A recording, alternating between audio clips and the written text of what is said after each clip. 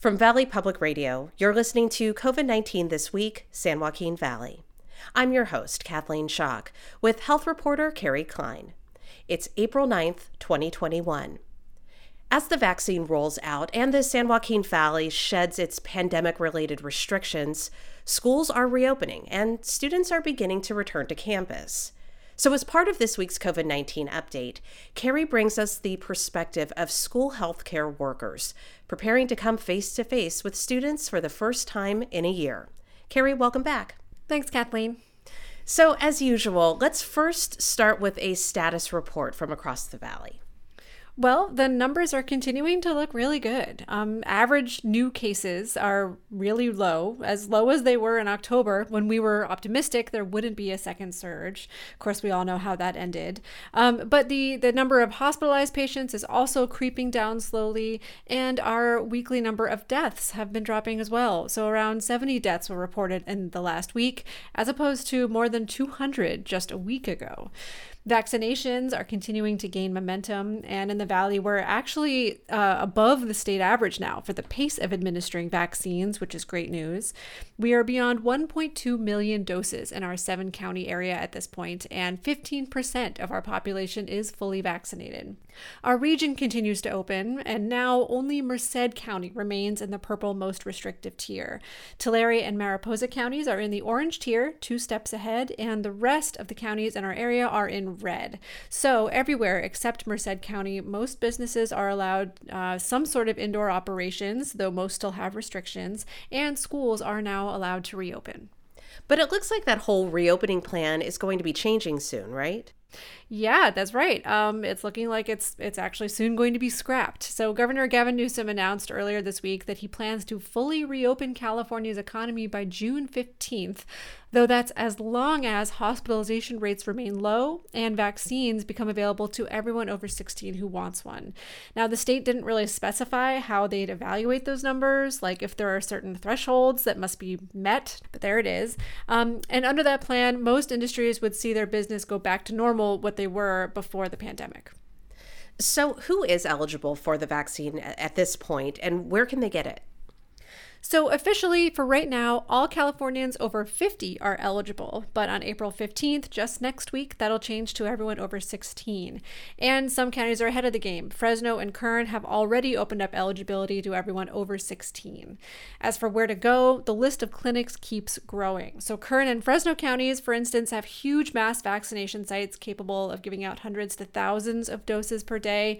You can register for those through the county or at myturn.ca.gov. Private insurers and clinics have vaccines. Commercial pharmacies like CVS and Rite Aid have vaccines. And many counties are sending out mobile clinics into rural areas. Unfortunately, there is still not just one centralized place to register for a vaccine yet.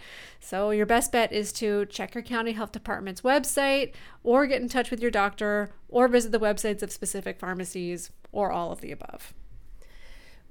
As you said, with most counties in our area out of the purple reopening tier, schools are beginning to open their doors back up to students. What is school going to look like for students over the next few months? Well, there is a ton of variation between school districts. So many are implementing a phased approach, allowing only a few grade levels back on campus at a time. Some are staggering which students are on campus when, or offering hybrid schedules with students in person a few days or virtual a few days. Some are offering on-campus learning, but for shorter days. You know, my daughter is too young to be in school, but boy, do I not envy parents of school-aged kids right now having to navigate all of this. Yeah, my stepdaughter is a senior in high school, and it's been a year for sure. Yeah, I can imagine. But I also don't envy school district employees. The public discourse about schools tends to center on teachers and parents, and rightly so. But Carrie, you sought out the perspective this week of school nurses and social workers. Tell me, what has the last year been like for them? Yeah, I was really curious about this. I mean, what can you do when so much of your work is centered around taking care of kids in an exam room or meeting with them in your office between classes? And the answer is a lot. So, one person I spoke with is Priscilla Hansen. She's a school nurse at Bullard High School in Fresno. She says a lot of her work actually did carry over virtually. She does a lot to make sure that kids are up to date with their immunizations. She screens kids for special education, things like that. But she also ended up doing a lot more work to track down students when they didn't show up for class this past year. And so sometimes it came down to, a technology problem. Sometimes the student needed a cheerleader. Part of it is just, letting them know that everybody's trying to do the same thing and that they're not alone. And that happens when they're on campus too. We say, if you're going through this, you're not alone. Even things like their technology and making sure that they can get in touch and make sure, if they're going to tell me something like, well, I'm shy, or the parent will say this student's shy and they don't feel comfortable saying things on Zoom, that I can get in touch with the teacher. And then there's Kim Reynolds. She's a social worker with Kern High School District in Bakersfield. She too got pulled into these so-called non-engagement teams that were out there tracking down students. But her team of social workers also had to pivot to providing more direct resources to students. For instance, many schools created so-called closets with supplies for students in need. They would have just general clothing, food, things like that. And that was open to all students that needed it. So that was something that was done differently this year that will probably continue on.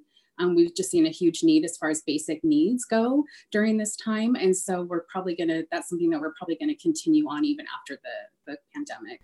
So that's interesting. They found a new way to provide some resources to students. I imagine that's not the only positive to come out of this year. No, in fact, a few administrators told me that there have been some advantages to, this virtual conferencing technology. For instance, another admin with the Kern High School District told me he actually saw a huge uptick in parent engagement online. And so more parents joined conferences with teachers when they didn't actually have to be there in person. And then Rebecca Banky, she's another social worker with Kern High School District. She told me that she feels that she has more tools to be able to meet students where they are. For instance, before the pandemic, if a student didn't show up for a meeting, she'd have to wait until the next week to follow up. But now I can actually say, hey, since you're at home, do you want to do Zoom? One of the students right now, we're actually doing a self-esteem workbook, and putting it onto the screen has been nice because she already had low attendance in the beginning. And so her nervousness of coming back, I can ease that and still work with her over the computer screen. What are these healthcare workers expecting to see when students come back to campus? Well, first off, those I spoke with are excited. They can't wait to see their students face to face again. But they know that there will be challenges. Kids have been struggling. There's been lost learning, lost socializing, the grief and trauma of the pandemic, potential upheaval at home with families. Some kids will be back in their element, but others who may have actually excelled with online learning could have trouble adjusting back to the world of routine and structure and socializing. Rebecca Banky, though, one thing she's excited about is to regain confidentiality in meeting with her students. And I have been setting up a lawn chair in their front yard and talking to them with their parent coming out, or a neighbor, or their little siblings. So I'm excited just to have a place where we can have some private one-on-ones better than what we have been having. And then for Priscilla Hansen, the school nurse in Fresno, she's wary of students following guidelines, keeping their masks on and being safe. But one thing she says she can't wait for is just the sound of the students in the hallways. Carrie, thank you so much. Yeah, thank you, Kathleen. You've been listening to COVID-19 This Week with reporter Carrie Klein. I'm your host, Kathleen Schock. Thanks to our news director, Alice Daniel, and engineer, Dawn Weaver. We'll be back next week, and be sure to check out our other weekly podcast, Valley Edition. All this and more at kvpr.org.